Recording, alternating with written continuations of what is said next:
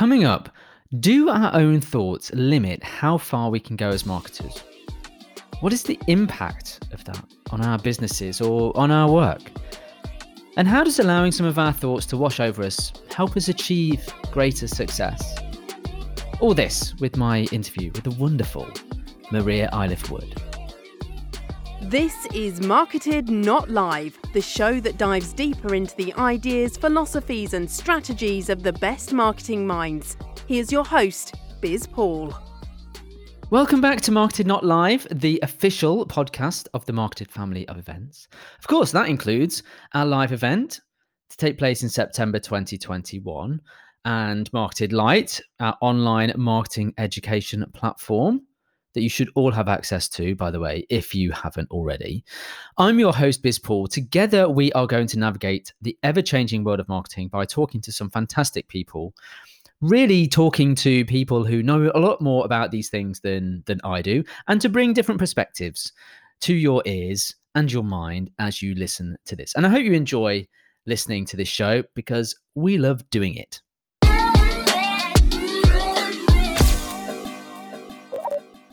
Now, how are you listening to this?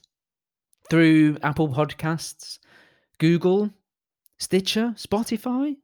There's loads of places now. Well, perhaps you are even listening on the Marketed Live website. Because if you're on the website, you'll be using the Captivate player, a lovely little player that embeds super easily on any website and contains clickable links, calls to action, and even sort of jump starts you into the key pieces of information. Go and try it now. Go on, click on the link if you're listening on the website, and you'll see. Or you can share it with your friends. Really good functionality, as frankly is the whole damn platform. Go and have a look at captivate.fm and sign up there from as little as £17 per month.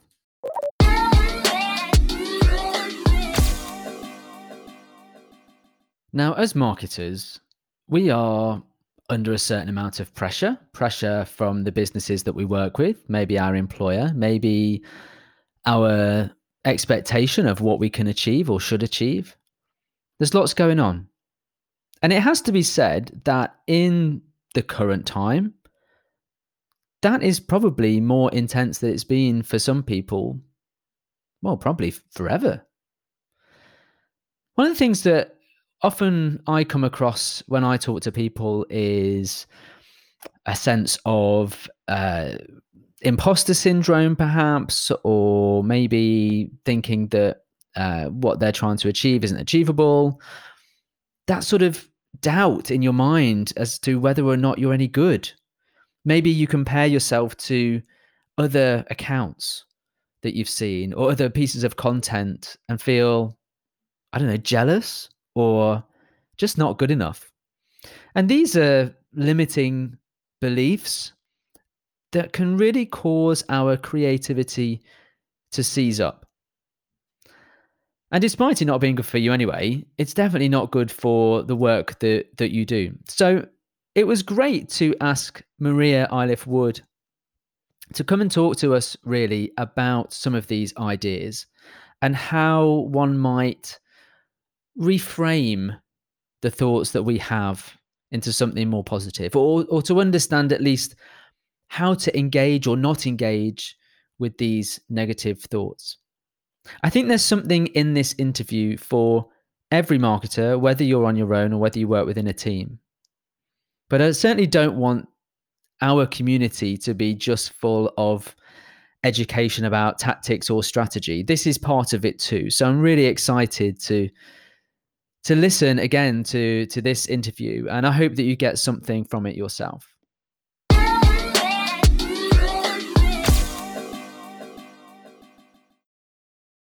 Maria Iliff-Wood is a leadership coach and managing director of Meridian Iliff Limited, a leadership and coaching development consultancy. Now, in addition, in 2020, she founded IW Press Limited to help people write and publish their book. She says that she's a social media marketing Luddite before she met me, but I can't take the credit for that because she has found her own way to use social media in a way that's comfortable to her and successful for the business. And that is exactly what you need to do, my friend. So without further ado, Maria, welcome to the podcast. Hi, Paul. Thank you for that. Oh, thank you. Thank you for allowing me to teach you. I know it was one of the best experiences.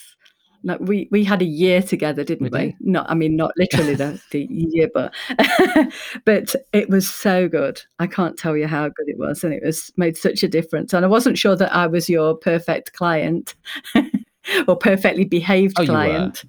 But yes, you were very much a perfectly behaved client. Of course you were. You were a joy to work with, and you remain a joy to talk to. I'm so pleased that you're here today. I think we've got lots that we can offer to whoever's listening today.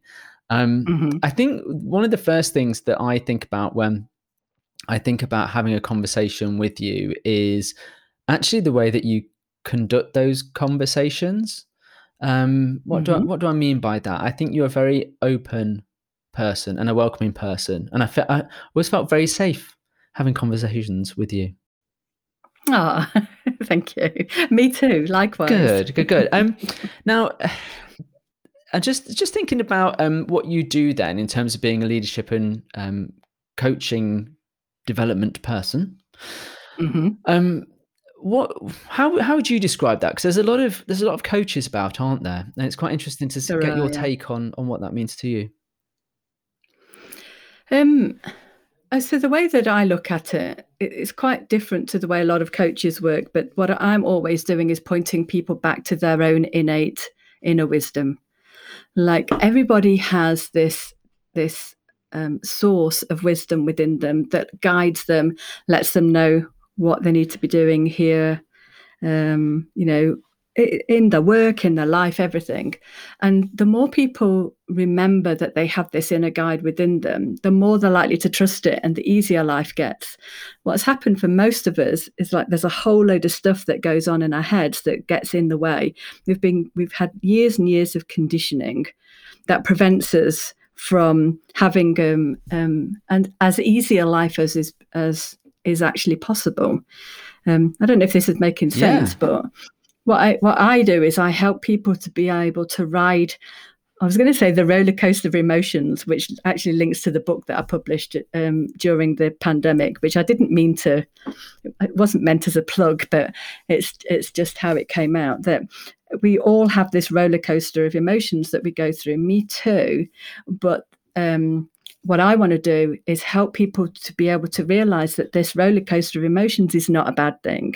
And when they really get a feeling for who they really are underneath all of their emotions, it makes life a lot easier. It doesn't make life an easy ride still. It doesn't make lots of problems go away immediately, but what it does do, it sorts out a lot of the stuff that's going on in our heads unnecessarily. And the more that you can get rid of that stuff going on in your head, the easier life gets, definitely. So we can't avoid it, can we? We can't avoid life. So no, you can't avoid life, and all of our emotions are designed for a purpose. Like they're all part of the human design. It's a fantastic, like you think about the human design, how the brain works, how the body works, how the system works. It's absolutely miraculous. And the emotions that we experience are all part of that design. And all of them serve a purpose. But what happens is we use a lot of the things that our brain is designed for, we use against ourselves. And what I want to do is help people to stop using that fantastic tool that we've got, that is our mind, is our brain, against ourselves, and use it in a way that is more productive for us and more helpful to us. I see. So this is where these sort of self-limiting beliefs come in, which I think I'm going to speak on behalf of the whole marketing community here for a moment, and just kind of like go out on a limb and say that actually quite a lot of people in our space feel like, well, this thing, imposter syndrome, they feel like they're talking or speaking however they're speaking, talking about these areas of knowledge which they do have, but they feel like a fraud. And when you listen to them or when you hear them speak, they are speaking Yeah. sense. You believe them. You think, wow, they're Yeah. amazing. Some of them are on stage, some of them are on video. And yet, when I've spoken to quite a lot of speakers, because obviously with Marketed Live, I do quite a lot of that, the amount of speakers that are really good and are on stage still don't think that they're very good. Yeah. It's like, it surprises me really that people of such high quality really impose these limitations on themselves. How can somebody who feels a bit of an imposter, how can they work on themselves to kind of either remove that sense or at least ride that roller coaster? I think, I mean, me too. Like every single one of us has that kind of thinking going on. Like it's almost like we have all been conditioned into believing that we're not good enough. I spent my whole life as a leader just waiting to be caught out. My appraisal ratings were always a mega surprise to me because I was just expecting, here's me. I go into my appraisals thinking this is the quarter I'm going to get sacked, and then you get a highly effective appraisal, and it's like, how does that happen? Like we all have this kind of conditioned responses to it, and for me, what's happened is the more that I don't want to sound really kind of woo-woo about this, but the more that I understand that who I really am underneath all of that thinking is always okay, it's not that I'm sitting here thinking, oh yeah, I'm really great at what I do, I'm fantastic, all of that kind of, it's not bullying myself up or anything. It's just knowing that there's a confidence that comes from knowing who we really are underneath all of this stuff, so that when this stuff comes into our heads, it's not such a big deal. I speak pretty regularly at conferences, as we got chatting today, and my face is so red and so hot, and that's to do with being a little bit nervous about doing this kind of thing. But knowing that, like, that doesn't mean that I'm going to do I'm not going to do a really bad job of what I'm doing. It's just that I've got that thinking going on to start off with. And then when I start talking, that kind of thinking, that kind of nervousness disappears. And I bet a lot of the people who you speak to, who are speakers, they have the similar kind of thing. They're probably really nervous at the beginning and they're worrying about it and all that kind of thing. But as soon as they get up and start talking, all of that goes. Yeah.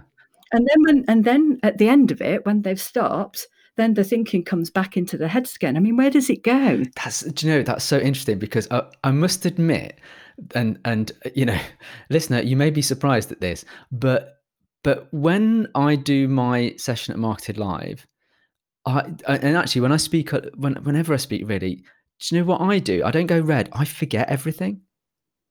I just pull a complete blank, and I think, I've totally forgotten everything that I've planned and rehearsed, and I don't know what to do. Right. And then what happens? And then what happens is, I always think I'm a bit stuttery to begin with, and I have to get into my flow. And then, I don't want to say I wing it, but I think something kicks in that, because I do know it, obviously, otherwise I wouldn't be saying it, but something kicks in where it just goes bleh. And then at the end, I couldn't tell you what I actually said. Yeah. Now, I love what you're describing there, Paul. What you're talking about is being present in the moment and allowing what you know to come forward without you having to intellectually work it all out, intellectually remember it. That's you falling into who you really are, that has that confidence and that ability to just speak, because you know your subject, don't you? Like, I know you know it, because you're the mega go-to person for me. To anything marketing, it's Paul. But you have this thinking, you know that it's what happens. You don't make a big deal of it in your head, do you? You kind of, like, all of a sudden you don't know what you're going to say and what you're going to do, but somehow that thinking disappears when it's time to go, like, press start or whatever, pulls up, and then you're coming from it's almost like you're coming from your heart instead of from your head. Yeah. Do you know how that happens then? Is there any kind of reason why that happens? Because I'm also thinking about, imagine you're running a meeting and Yeah. you're presenting your sales pitch about your marketing strategy, or you're having to justify everything to this big board of Yeah. directors, Yeah. and you get imposter syndrome then, perhaps thinking, oh God, Yeah. I'm going to get thrown out of the meeting. It's not good enough. And then you do your thing and then it's fine. So that's kind of similar, isn't it? Is there any reason, It is. It's is there a absolutely. reason why then that you go from that kind of, oh my God, I can't do it, to it just coming out? What's the process? Is there a process of the mind? The way that I look at it is, we have all of this thinking, we have thoughts coming in and out of our head constantly, like it's a constant stream. It's like the motorway traffic at its busiest on the M25, like thought after thought after thought after thought after thought. Like they're just constantly coming into our minds, and some of them we seem to hold on to them. Those ideas of imposter syndrome, of not being good enough, of thinking, for some reason we kind of pay a lot of attention to those. And the thoughts that say, oh, I'm really good at this, we just ignore. Like they just pass by, they overtake in the fast lane and they're gone, and we're stuck in the slow lane with the imposter syndrome thinking. But all of thought passes. And this is the thing that really makes a huge difference to people. It's like when you know that, oh yeah, God, I'm caught in this really negative thought at the minute, but it'll go in a minute because that's what thought does. Then along comes another thought, and along comes another thought. And for me, it's like, if I get caught up in negative thinking, which I do, it's like nobody's immune to it. But when I get caught up in negative thinking, like my first thought is, okay, yeah, I know what's going on here. I'm caught up in that thinking and it's making me feel this way. And then I look to my heart. Like this is where I go to for my heart. Think, okay, let's wait for something new to come. And something new comes up. And what it does for me, it's like when I'm caught up in low or negative thinking, it gives me it's like a breathing space to be able to wait and then wait for something else to come through, without me having to make it happen, because we actually can't make our thinking, we can't make it change. Like we have no control whatsoever over the thoughts that come into our head. Like the only control that it looks like we have, and I think this is open for debate as well, I'm not 100% sure on this one, is what we do with the thinking once it comes into our head. Okay, so it's like what it's arrived. What are you going to do with it? Are you going to sort of absorb this and go down that road? All right. Are you going to believe it? Are you going to believe it? Yeah. Because most of the time, a lot of that thinking is just not true anyway. Right.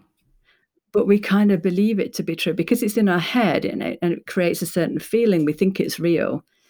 And a lot of the stuff, this is one of the things that really made a huge difference to me. It's like, I don't have to believe the vast majority of stuff that goes on in my head, particularly when it's full of judgment, criticism, not good enough, how crap I am compared to everybody else. Everybody else is better than me, who's going to like me, who's going to want to hear what I've got to say. Like none of that thinking is true. So do you have to be mindful of that then? Is that the strategy?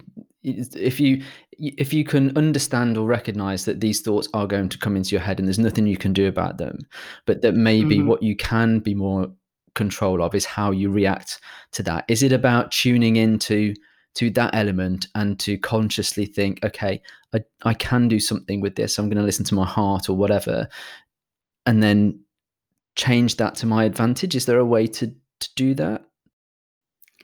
For me, the thing that really makes a difference is understanding and knowing that thoughts pass, that they come and go. Mm-hmm.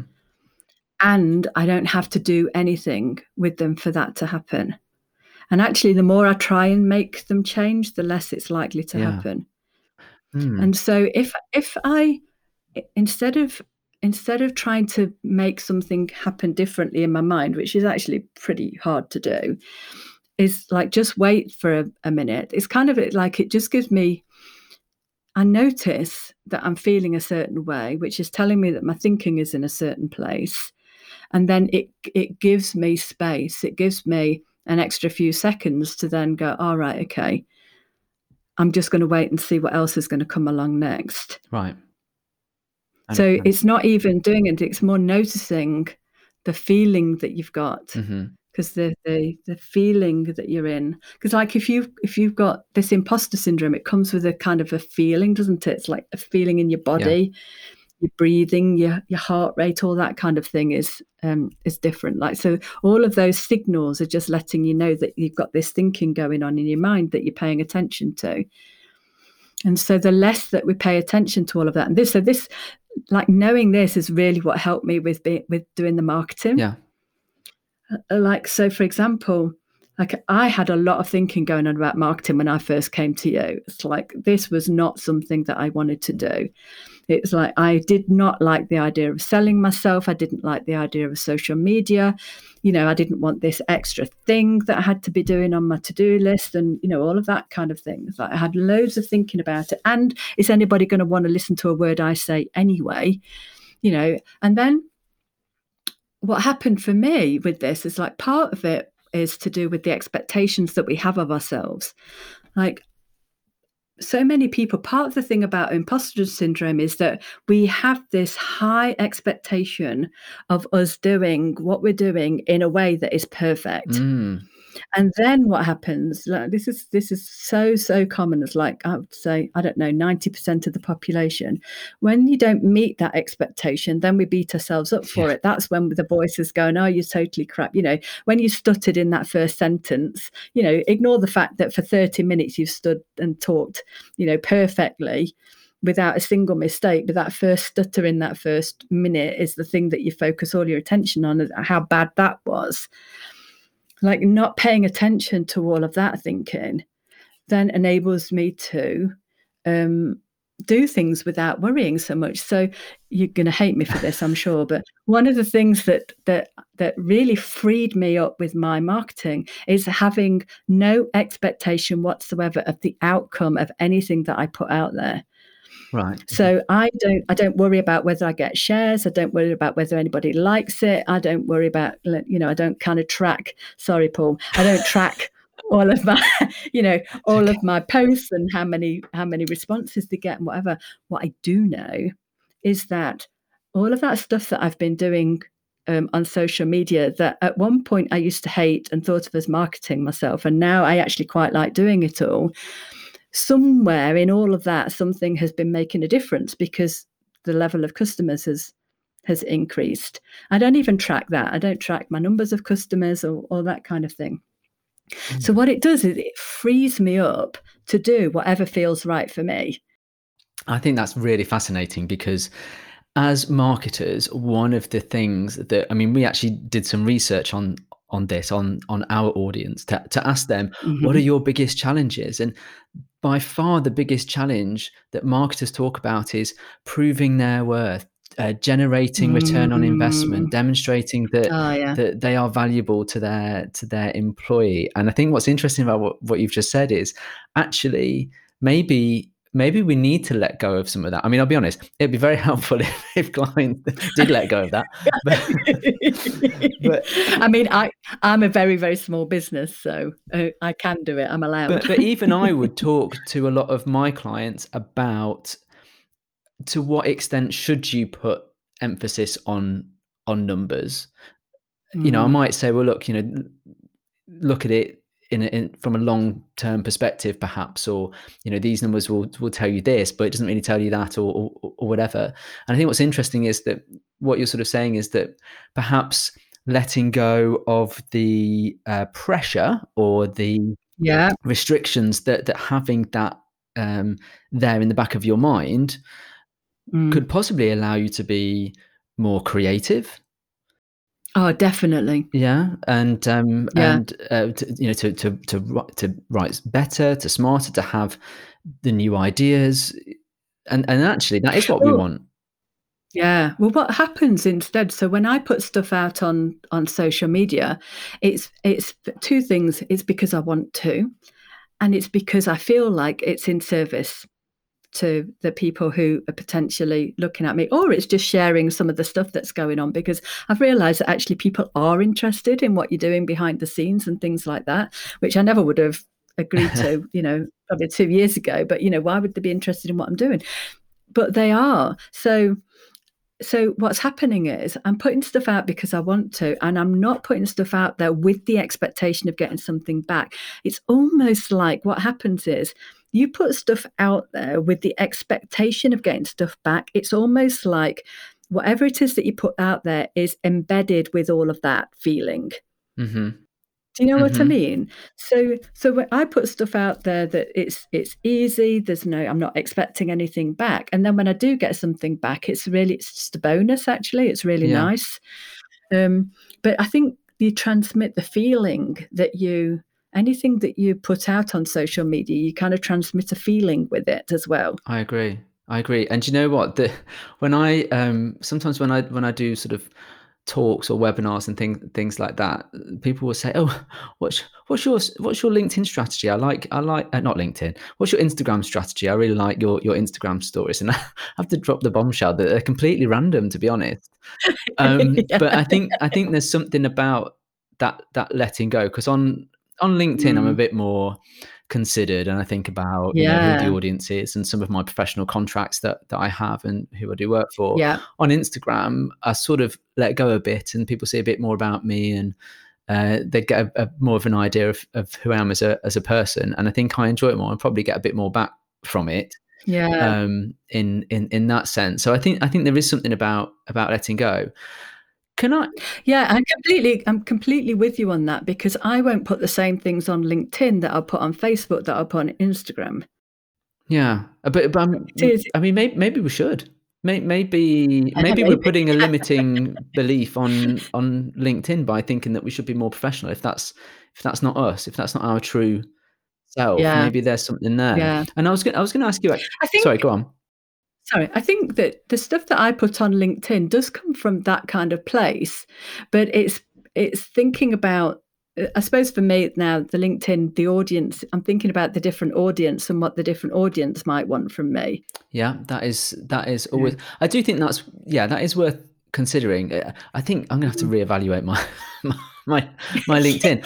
Something that I've been talking about recently, and I think this has sort of come from the whole pandemic, along as with other influences as well. But where do you sit on things like showing a more vulnerable side to you as a person in marketing?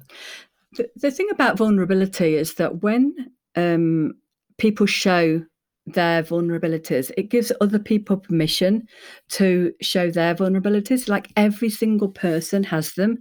Every single person has human frailty. Every single person has issues. They might be different. There might be slightly different variations of the same thing, but we've all got them. And what we're doing in social media is that we're putting out this pretend version of ourselves, when behind the scenes, that's not what's really going on. And the more that we're able to connect with each other on a more personal level, the better relationships are. Now, when the pandemic first started, what made sense to me, in one way. In another way, my mind was going mad because my income had dropped off a cliff, and my head was going, "You should be doing more marketing, Maria." And what was I doing? I was writing daily posts about my experience of the pandemic. And that was warts and all. Like, every single day, whatever I was experiencing was coming out in those writing. And they actually did end up becoming the book, which was a complete surprise as well. But what surprised me about that more than anything was how many people were coming back saying, "Oh God, yeah, me too." Like, we're all experiencing these things. And so what I think, vulnerability is a hugely undervalued strength. And the more that we share of ourselves, the more we give permission for other people to share of themselves, the better relationships are.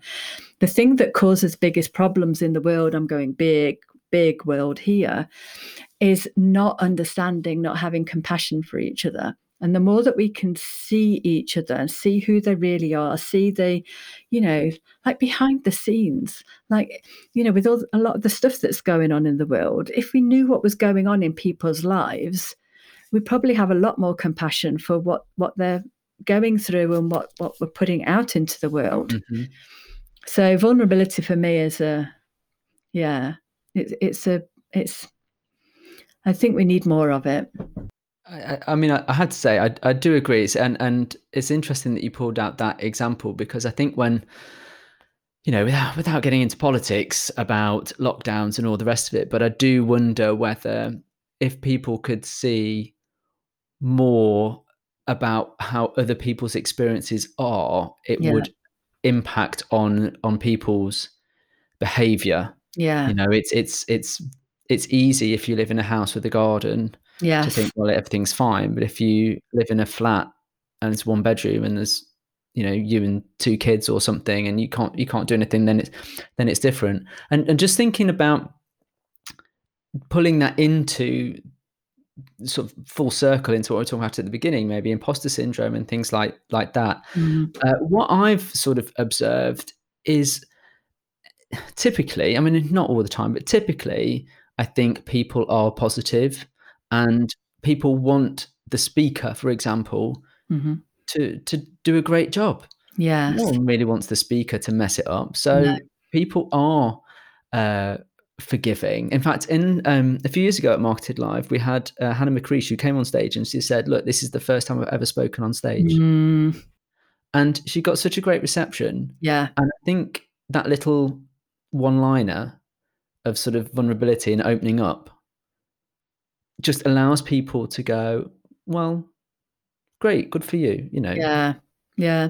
I know this, I don't do it as a kind of a set piece thing, but I know quite often if I stand up in front of a group, especially if it's a big group, I might say, "Oh my God, my heart's pounding at the moment." It's just I don't know. It'll be off the cuff. It won't be like, I won't go on and say, like, every single time I'm going to say that. But I do think it makes a difference. I think people do go, "Oh, like it kind of helps people to see you rather than the thing that is being portrayed." Yeah.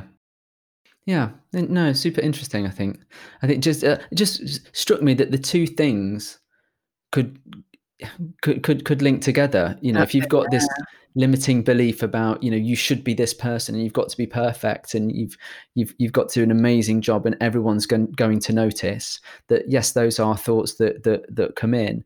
And if you allow that wave to wash over you, and as you say, give people that space, that maybe your true self, the more vulnerable version of you, can sort of flourish. Yeah.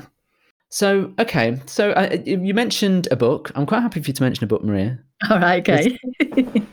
Tell us a little bit about where, maybe if someone was more interested in this kind of thing, about making some more positive changes to the way that they perceive themselves or do these things, can you recommend either somewhere to go and read, or your own work, or somewhere where they can get hold of you, perhaps?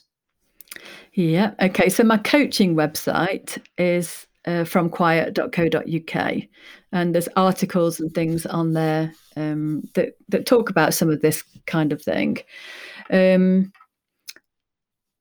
What else?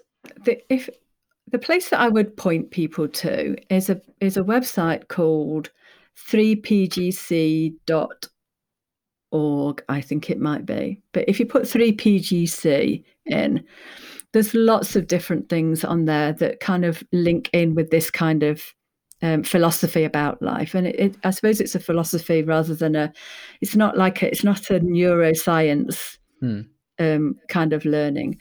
What this is all pointing people back to is their own wisdom. This is when I'm talking to people, I'm always saying to people, look to see what's true for you, as opposed to believing anything that I say. And on the 3PGC, they've got a website and they've got a YouTube channel. I've done a couple of videos on there, but there's lots of different people who talk about very similar things here. In terms of books, The Daily Yarns is a book that is it's whimsical, it's reflective, it's not telling anybody anything, but in each of the pieces there is an underlying message, and people can read that, and they can read it as just an enjoyable book, or they can read it and maybe have some insights about how they relate to their own thinking. It's like the relationship with our own thinking. And I think that's what comes out in the book, The Daily Yarns, it's my relationship with my thinking, and how even when I'm experiencing a lot of anger or a lot of fear or, all of that kind of thing that I did experience going through the pandemic, especially in the early days, like just because I'm experiencing all of those, I still know that underneath all of that, I'm still okay. And if that's the one message that people would get underneath all of our thinking, we're always okay, then that in itself will make people have a different experience of life. A great place to end it. Thank you so much, Maria. I love these sort of conversations that we have on this podcast that are not necessarily about, Instagram or 3 steps to do this. It's a different thing to think about, but something that is also really important. So thank you for sharing your wisdom with us. Yeah, thank you. Thank you for having me.